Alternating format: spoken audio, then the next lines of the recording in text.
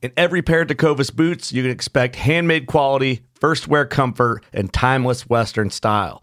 A great pair of Western boots will elevate a casual look or add a refined flair that'll draw both eyes and compliments. Tecovas boots are always made from premium bovine and exotic leathers, and with occasional resoling, they will last a lifetime. The best way to shop for boots is at your local Tecovas store, where you'll be greeted by the smell of fresh leather and a friendly smile.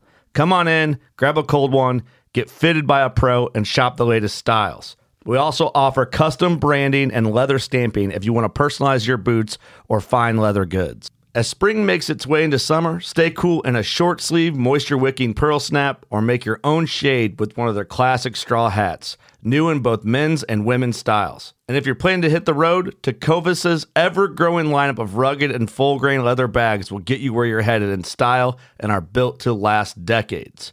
Visit Tecovas.com. That's TECOVAS.com, and don't go gently, y'all. Fishing like a local isn't just about catching fish. It's about connecting with the environment and the people who call it home. It's about hearing the stories and traditions that have been passed down for generations and sharing unforgettable moments with the people you meet along the way. Fishing like a local is having an experience that stays with you forever. And with Fishing Booker, you can experience it too, no matter where you are. Discover your next adventure on Fishing Booker. So there's a reason why I started Blood Origins. And that reason is simple.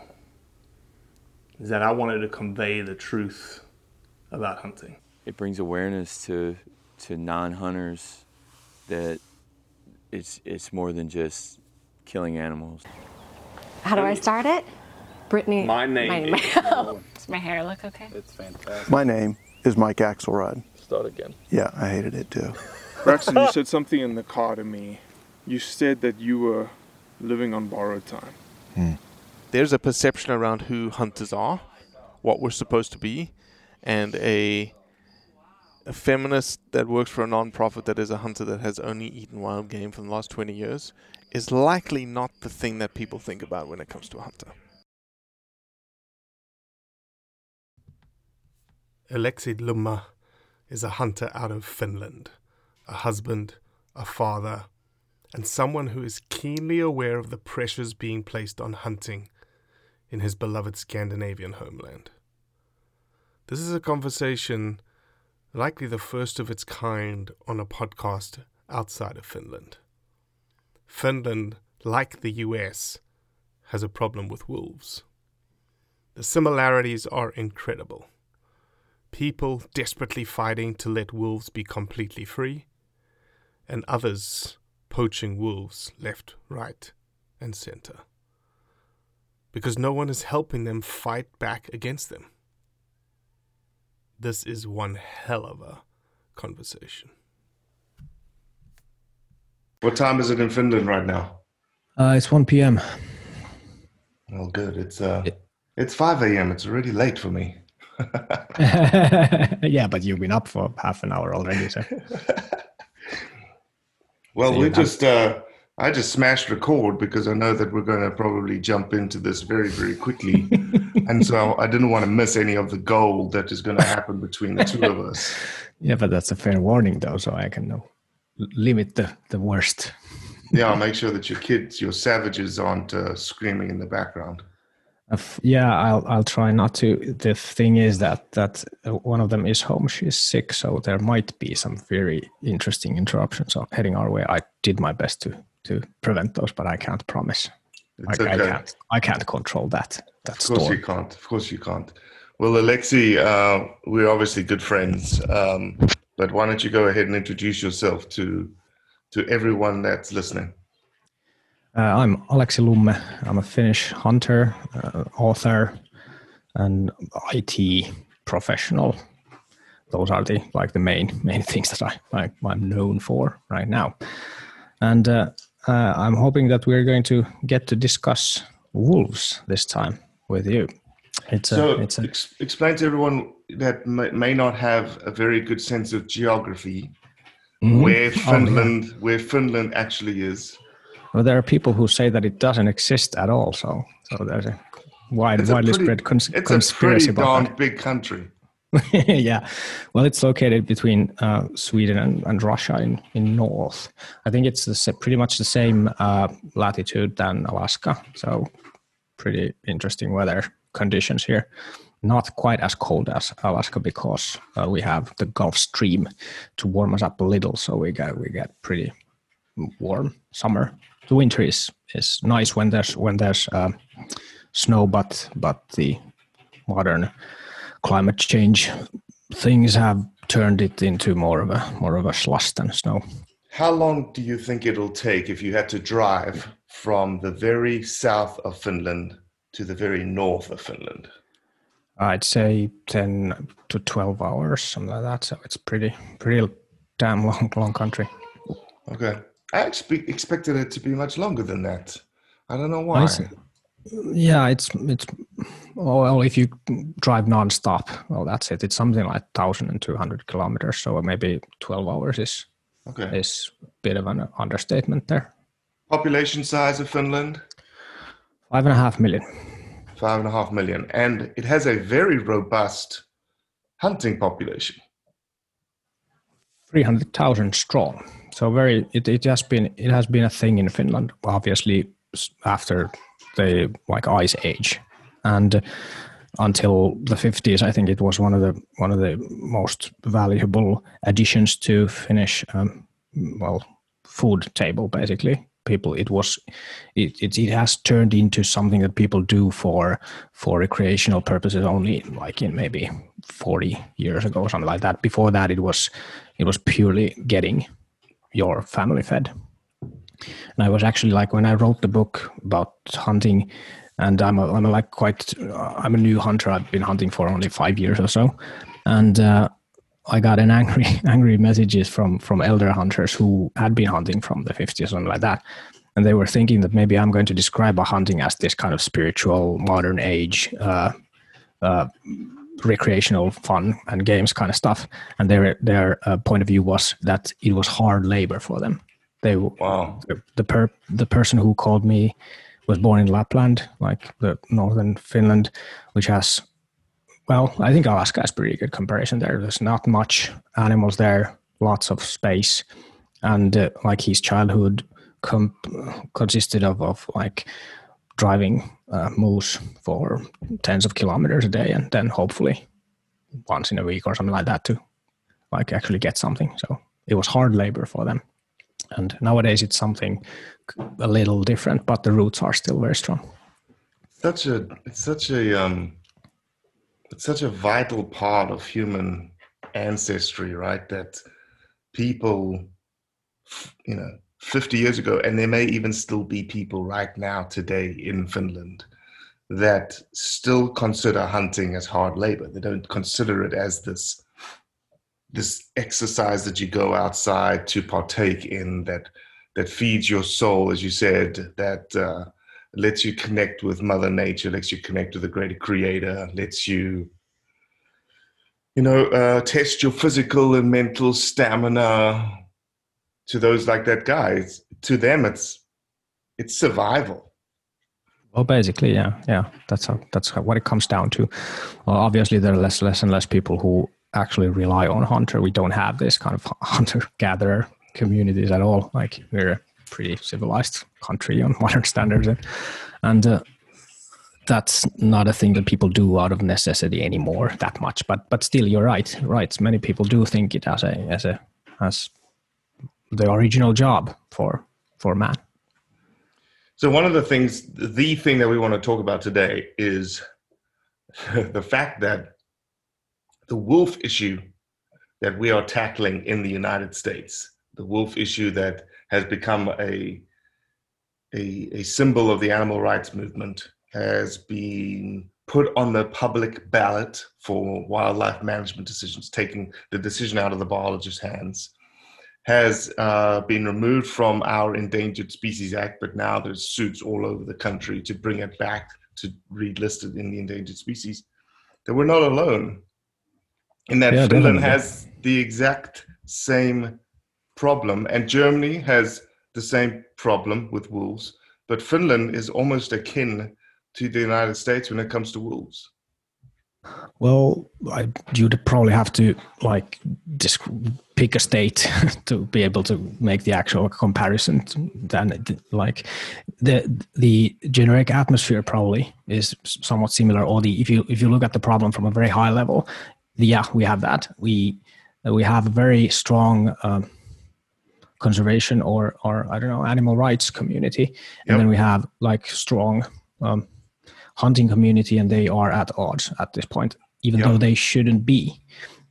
I mean, there are mutual interests, obviously, regarding nature and animals, but the conversation is very heated, and it seems to be almost impossible to find common ground. And one of the major issues here, as I believe is also the case in the States, is that it's almost impossible to grasp the idea that something like conservation hunting would exist.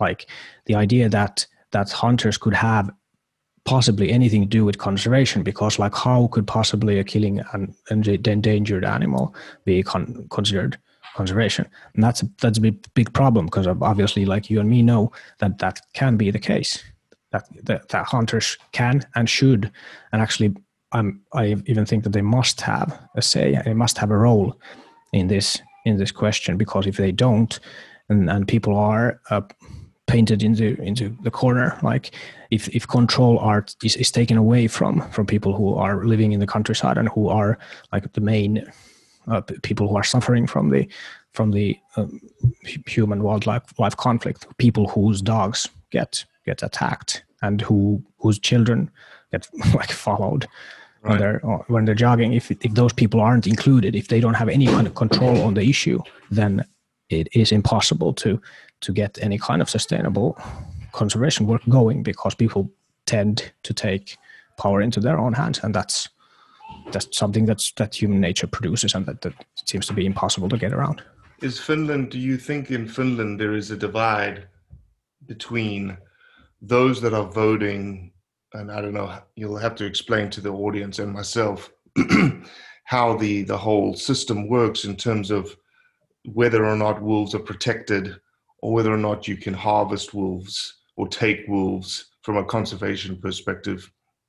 Is there a divide between those that say are for conservation hunting, i.e. the people that are interacting with the wolves on a daily basis, the rural community, versus the urban community that really is separate and apart from the wolves themselves, doesn't affect their livelihoods, yet they have a very strong opinion that wolves should have the highest protected status, and nobody should ever take them out just because they're wolves, right?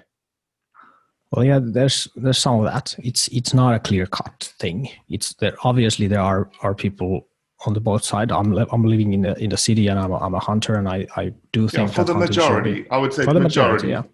Well, for the sake of generalization, yeah, maybe you could say that the divide goes pretty much somewhat like that. The decisions on hunting are somewhat more complicated, or hunting wolves are more complicated, because like EU has a say in the matter, which like in the States, the federal government would be probably the by comparison there.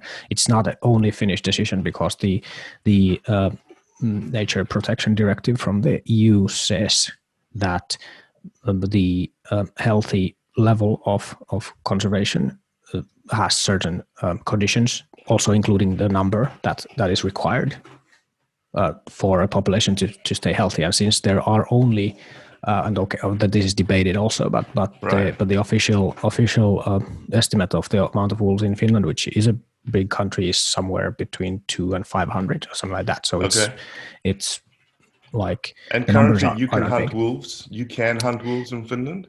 You can't. We used to have We used to have this possibility to apply for permit to hunt a wolf, but it has been frozen for, if I remember correctly, something like 5 or 7 years, something like that. You haven't been able to get permit to hunt wolves unless they're causing direct like danger. So there is this kind of exception system where if a wolf wolves start to visit your like yard, and they are like visibly dangerous to people or like cattle, you can get a exception permit to hunt them down. But there's one of the key issues in Finland right now is that exception permit system doesn't work because there's possibility to complain about those permits. Basically, what happens is that if there's a let's say let's take a concrete example.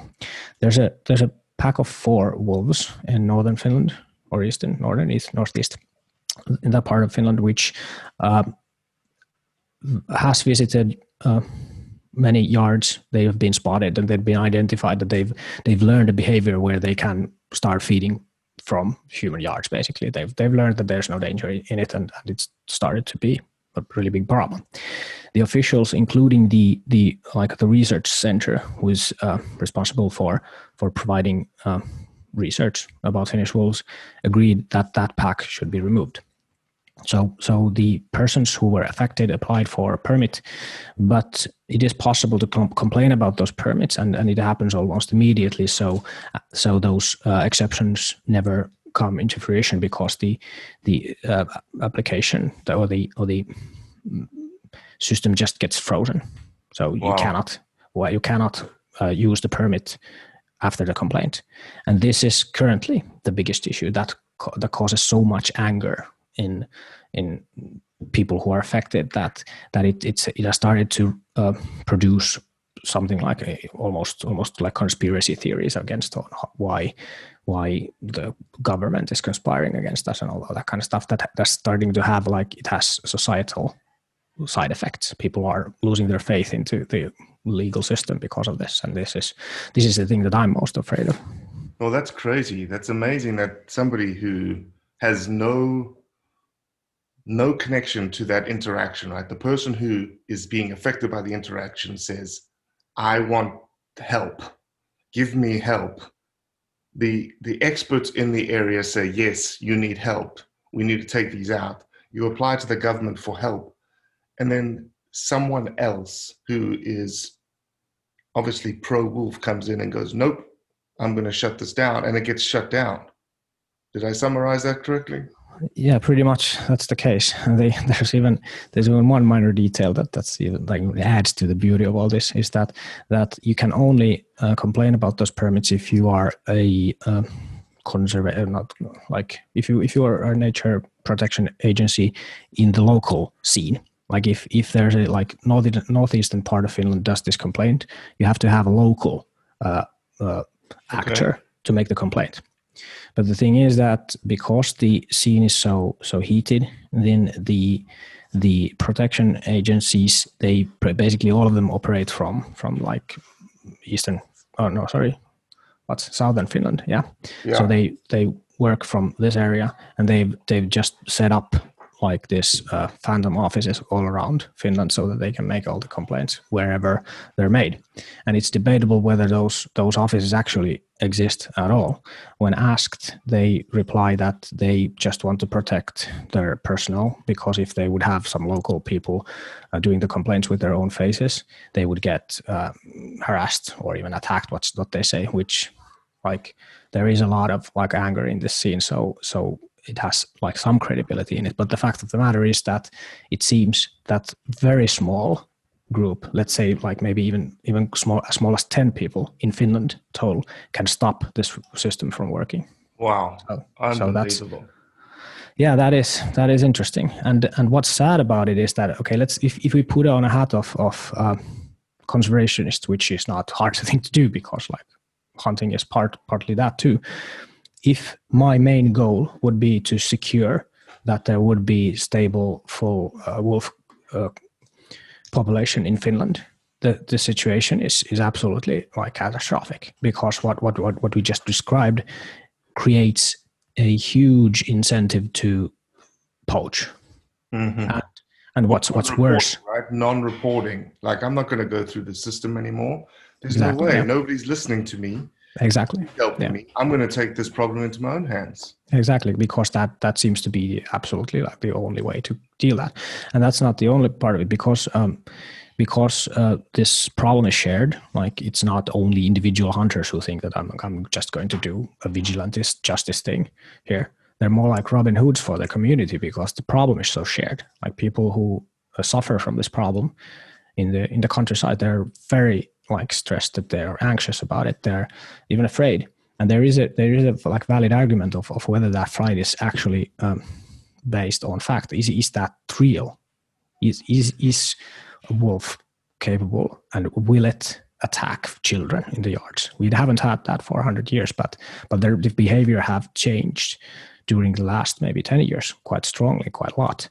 So this is what's causing the big anxiety in the communities, and because there's so much anxiety, people start to protect poachers. They don't report, even though they would have some sort of indication that happens. So let me play the antagonist for a second quickly. If there hasn't been a single reported case of wolves attacking humans in Finland, and also 120 years or something like that. Okay, and also I think it's an important point, and correct me if I'm wrong, but I don't believe Finland. I think Sweden is this way, but I want to make sure Finland is this way. You guys don't have cattle or sheep or anything like that in the rural communities, right? Yeah, sure we do. You do? Yeah, sure we do. We have a lot of them. Okay. I guess that was a massive assumption on my part. I had this idea that because of the cold climates, cattle and sheep don't, it's almost like an import situation like that. Not the case, no.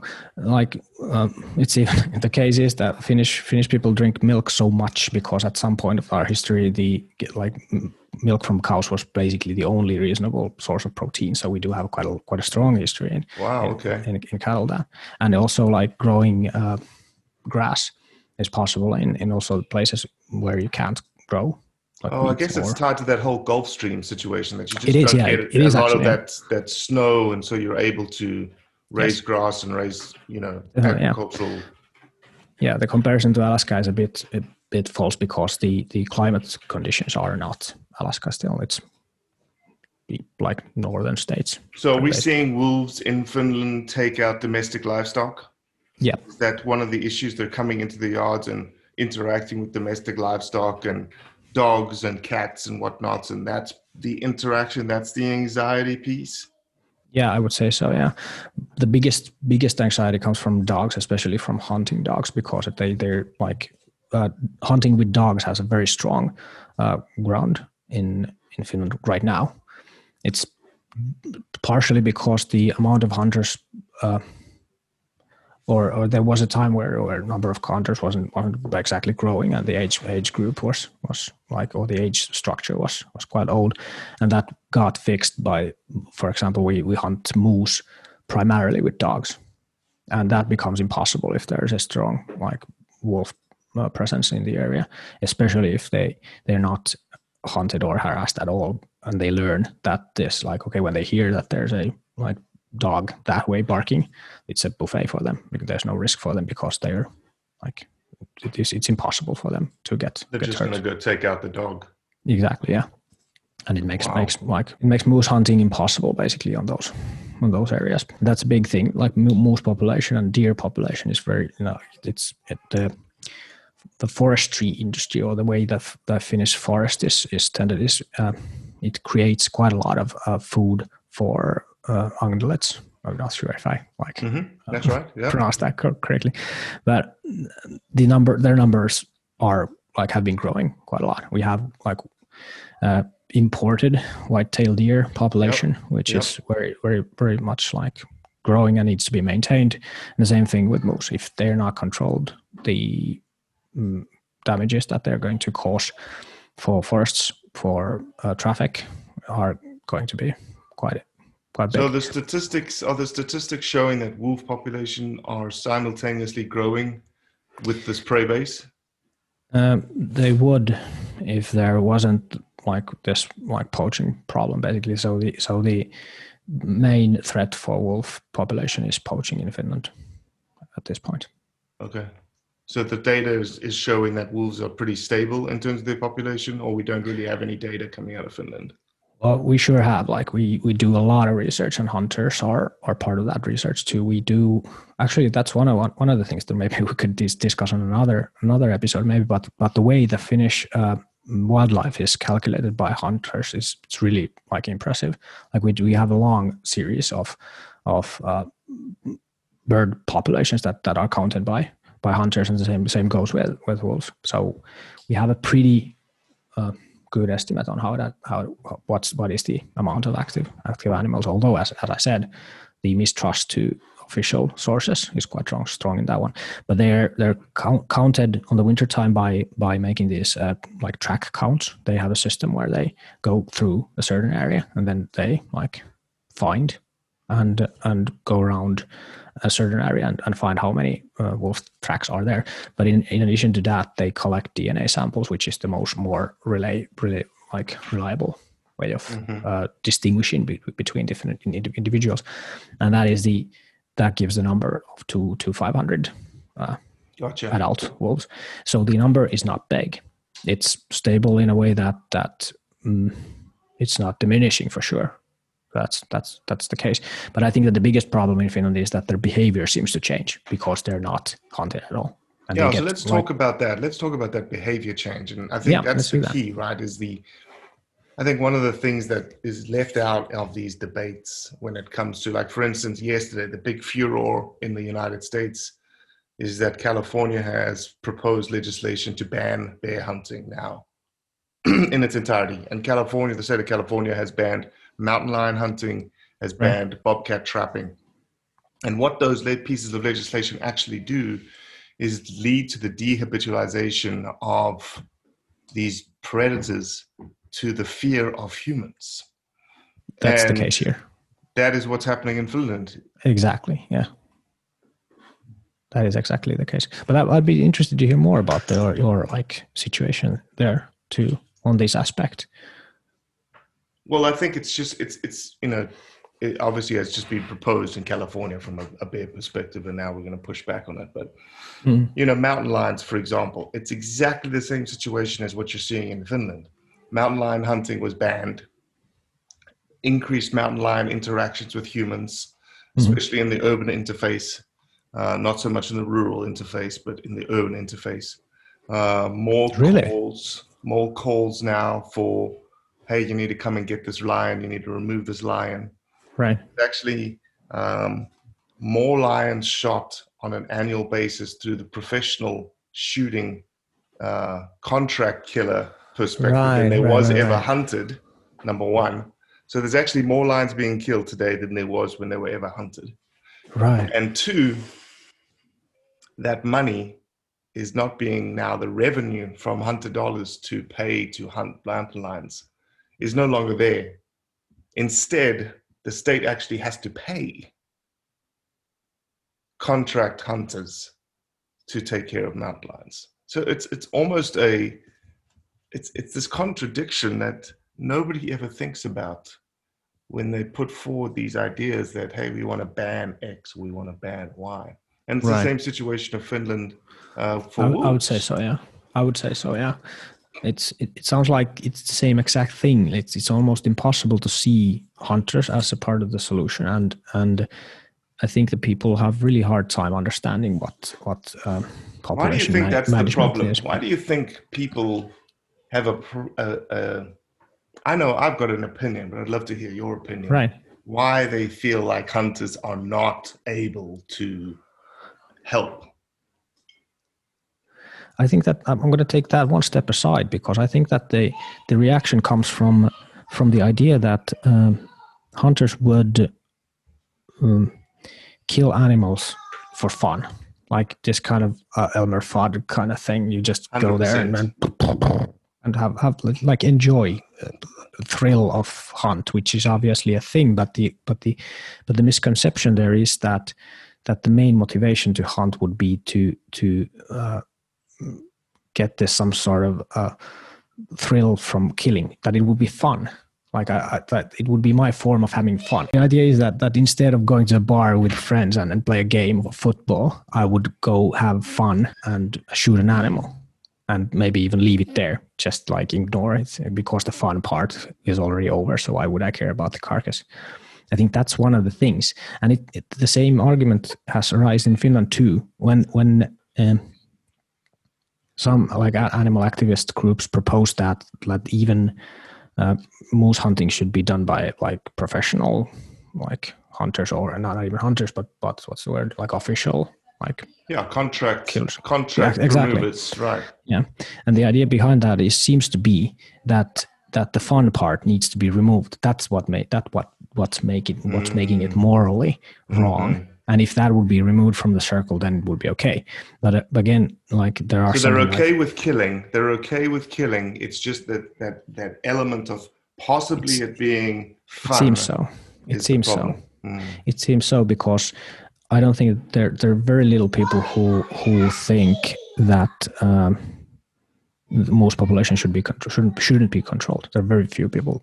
So very few people think that most population shouldn't be controlled, and that they do think. They don't even do the math of what would it cost to do that professionally by officials, and it's insane. The number is insane. All right, moose. Moose, yeah, definitely. A thing that most people understand that need to be controlled. The population is growing so fast, and there's no question there. But people do sometimes think that it could be done by like a professional group, paid actors, and they don't do the math. What would be the cost of that? I think that it's something like 800,000 man days a year that Finnish hunters do. Mm-hmm. So really, what you've articulated is essentially something that obviously we are pushing daily. It's a perception problem. Well, yeah, for a minority group in Finland, since hunting has been quite close, and it's a thing that like many people understand, and even people who live in the cities, they have roots in the countryside, most of them. So it is a very small group. The hunting in Finland is very, very generally accepted. But the thing is that the way things change is that the small group starts to make noise, and they try to make it look like this would be a big of a problem in Finland, even though that's a minority thing right now. But yeah, definitely it's a perception thing. So if you had your druthers, Alexi, if you had the crystal ball in front of you and you were able to solve the situation as a hunter, what would be the solution? I read a dissertation, or doctoral dissertation by one of Finnish scientist, and that it basically lays out the answer to that, like in Finnish context. And the answer comes down to psychological ownership, basically. The idea behind that is that people tend to value things that they have some sort of like control over, or if that control is taken away, then there's all kinds of problems. So in Finland, this sense of ownership needs to be restored for the hunting community, because without that, it is impossible to maintain social stability or social acceptance of like this human wildlife issue. It's like as long as we don't have like social sustainability on this issue, there's no like the communities are thinking that it's absolutely like the situation is impossible. Any kind of conservation work becomes impossible because the like motives for poaching, or even like social rewards for poaching are real. Right. And if we turn the situation so that hunters would have a possibility to turn a wolf into a valued like game animal, that would be something that would be a rare opportunity to get to hunt something as like beautiful as that. That kind of shift would be, in theory, possible. Mm-hmm. And it can be tied to the like hunting rights, for example. If this is the case, if people really do want to hunt wolves in this way, the only way to get to do that would be to control poaching. If there would be poaching in your area, then there wouldn't be any permits for legal hunting there. So that would turn the tables right there. Yeah. And also because you can argue that wolves are a trouble that are caused by basically the protection, or the government has some sort of responsibility of like reimbursing the damages there, which actually happens here in Finland too. So you do have a reimbursement program for damages? Yeah, we do, but that doesn't seem to be enough because the psychological ownership part is taken away. And if those damages or those reimbursements would also be tied to absence of poaching, then that would create like two-way incentive there. So if everything goes according to the plans and laws are abide, you can do less controlled hunting, which is like a reward part of the thing. And then if it's not, if it doesn't work, then that right would be taken away and the reimbursements would also diminish. So those kind of controls would be possible to implement. Yeah, I love the idea of those feedback loops, right? That hunters are a part of that incentive system to reduce the number of that are being poached, so that you have the rare opportunity to hunt. And when you hunt them, I think a key point here is that there's probably less wolves being taken through the hunting model than there is currently being poached. That's the basic basis of all that model. That's the thing. But the problem with that is that would require a shift, like almost a paradigm shift in thinking on how things can be conserved, like at all. Like the problem is that the non-disputable attitude seems to be that no killing can be included in this combination because like killing is wrong. And as long as that is the case, that creates the pressure for poaching. Yeah. So that's the lock that should be somehow opened. Yeah. Well, I think that's the key. That that's the key not only in Finland, but in all wildlife management issues around the world, especially when humans are interacting, is this idea that killing is wrong.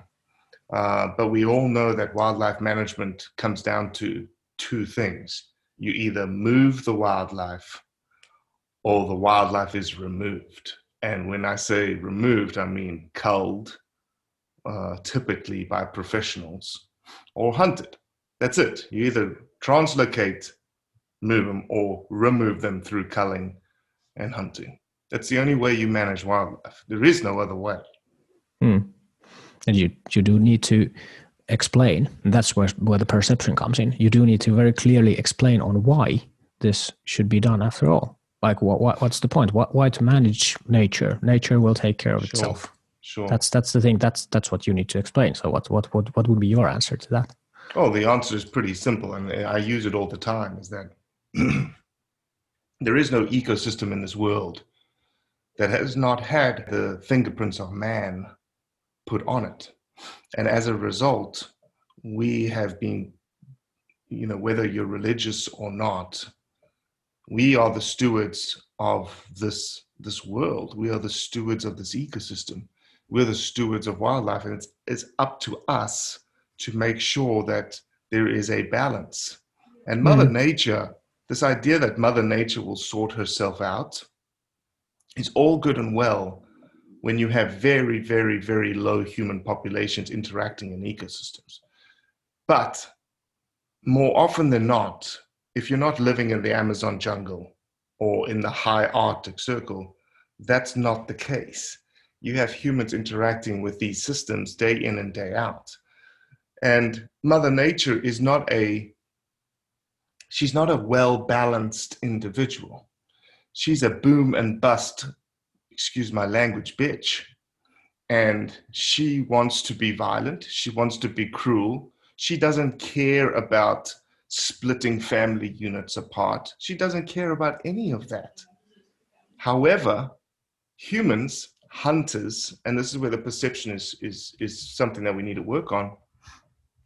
We are very much interested in ensuring a balance. We're very much interested in ensuring that, we take care of all wildlife, that biodiversity, lives in the sort of harmony cycle, and we know where things are deficient, and we know where things need to be taken down so that there's this balance.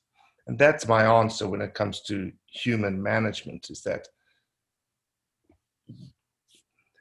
typically the rhetoric against human management is that we're cruel in what we do. Well, have you ever watched Mother Nature take care of her management? It's not pretty. No, it's not. Yeah, if you think about like inflicting pain, for example, then there's a pretty much or a big of a difference there, right?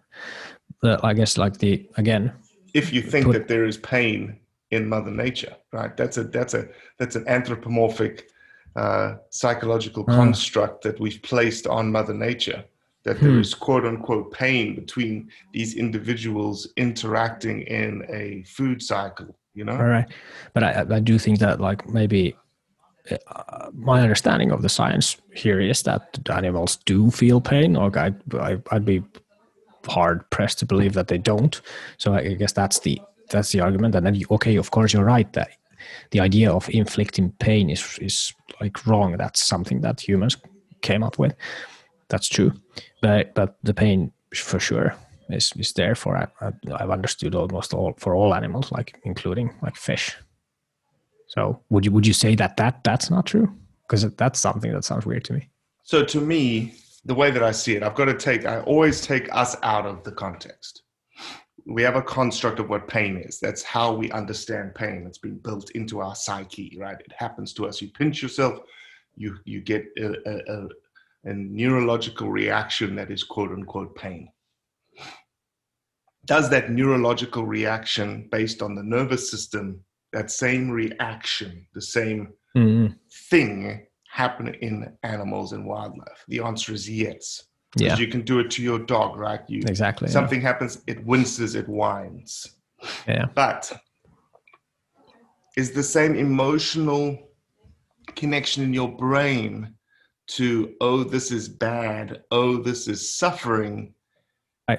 Does that translate into the ecosystem, into Mother Nature, into wildlife? That's where that is a human construct, because we will never be able to answer that question, because we can never get a dog to speak human. Okay? We can never get a whale to speak human. We can never get a wolf to speak human. And go ahead, sorry. No, yeah, I'm with you. I'm with you on this one. I'm going to continue with some like cognitive psychology right after you finish. So the thing is, to me, when you watch a wolf take out a white-tailed deer by slowly nipping pieces out of their gut, and it dies essentially living, standing on its feet, is that pain, the neurological pain signal going through that animal? The answer is yes. But is the human construct that this is suffering and that this is bad in that environment, is that happening? My answer is no, because that is what Mother Nature is built on. Yeah, that I do get, and it fits. It fits the picture. Like the cognitive psychology part of this is that like humans, or the way that human emotions even work. Not only the feelings of pain and all that, but also emotions. Is that the way that we interpret those like signals, pain, hunger, all that. The way that we interpret them build the emotion that we have about them. So that's a human thing, like, or at least it's impossible to scientifically prove that it wouldn't be. That's a difficult question, but I do think that it requires at least language to have this kind of concepts. So without language, it would be pretty hard to give the same kind of meanings that we do when seeing animals eating other animals, or humans causing pain to other animals. I don't know. It's a fascinating deep topic. discussion. It is, and it's going to take us into a deep discussion, which is starting to be above my pay grade here. Well, we'll park that for another day. But Alexi, I appreciate you coming on, man. I think what's eye-opening here to me, and I think to the people who are listening to this, is that I think people live in their bubbles, right? And I think the beauty about what we're trying to do with Blood Origins is expose the bubble on a global basis, is that the wolf issue, human-wildlife conflict issue, hunter perception issues is not just something that is inherent to the United States. Definitely, it is something that is pervasive across the world, especially, and now using wolves as a perfect example, the wolf debate in America is probably the hottest debate there is. Exactly, and lo and behold, you have exactly the same situation occurring in Finland. It is, yeah. There's something very human to all that. It's a thing that we definitely share. It doesn't have to have anything to do with nationality, which it's a human thing. And I think that the solutions can be too, like working solutions on how this coexistence with wildlife can be worked. And I do believe that by including hunting in this and respecting hunting, and also like more people understanding the heart of hunting, that's definitely a part of the solution. So keep up the good work in that. No, we appreciate you. We appreciate you being a part of who we are and what we do. And we'll have to do this again one day, okay? Definitely. And maybe if there's some Finnish people listening to this, maybe join Blood Origins Finland Facebook group. We've just started that out, and we hope that we can get more and more members inside this particular bubble, which aims to expand bubbles. Absolutely. And I forgot to mention that. That is a good point, Alexi, that you are our point of contact for Blood Origins Finland. And we're starting to expand these little affiliates all around the world. And we're very much excited about Finland and the opportunities there, because we feel like there's a lot of good proof of what hunters are doing on the landscape in Finland. And it's certainly a very unique voice that we want to push out there into the global space. Definitely. Looking forward to learn on how to speak about hunting, what kind of stories to create from Finnish scenery with you together. I'm really looking forward to that. All right, Alexi, I'll let you take care of your savages and your wife and all the rest of it. Thank you. Cheers, my man. Cheers. Well, that's it for today. I appreciate you listening, as always. Leave a review, share it with your friends, and most importantly, do what's right to convey the truth around hunting.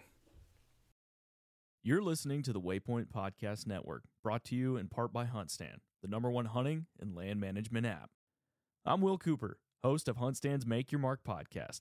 If you haven't already, download the free Waypoint TV app to listen to our podcast and watch the original films from HuntStand Presents, anywhere, anytime, and on any device.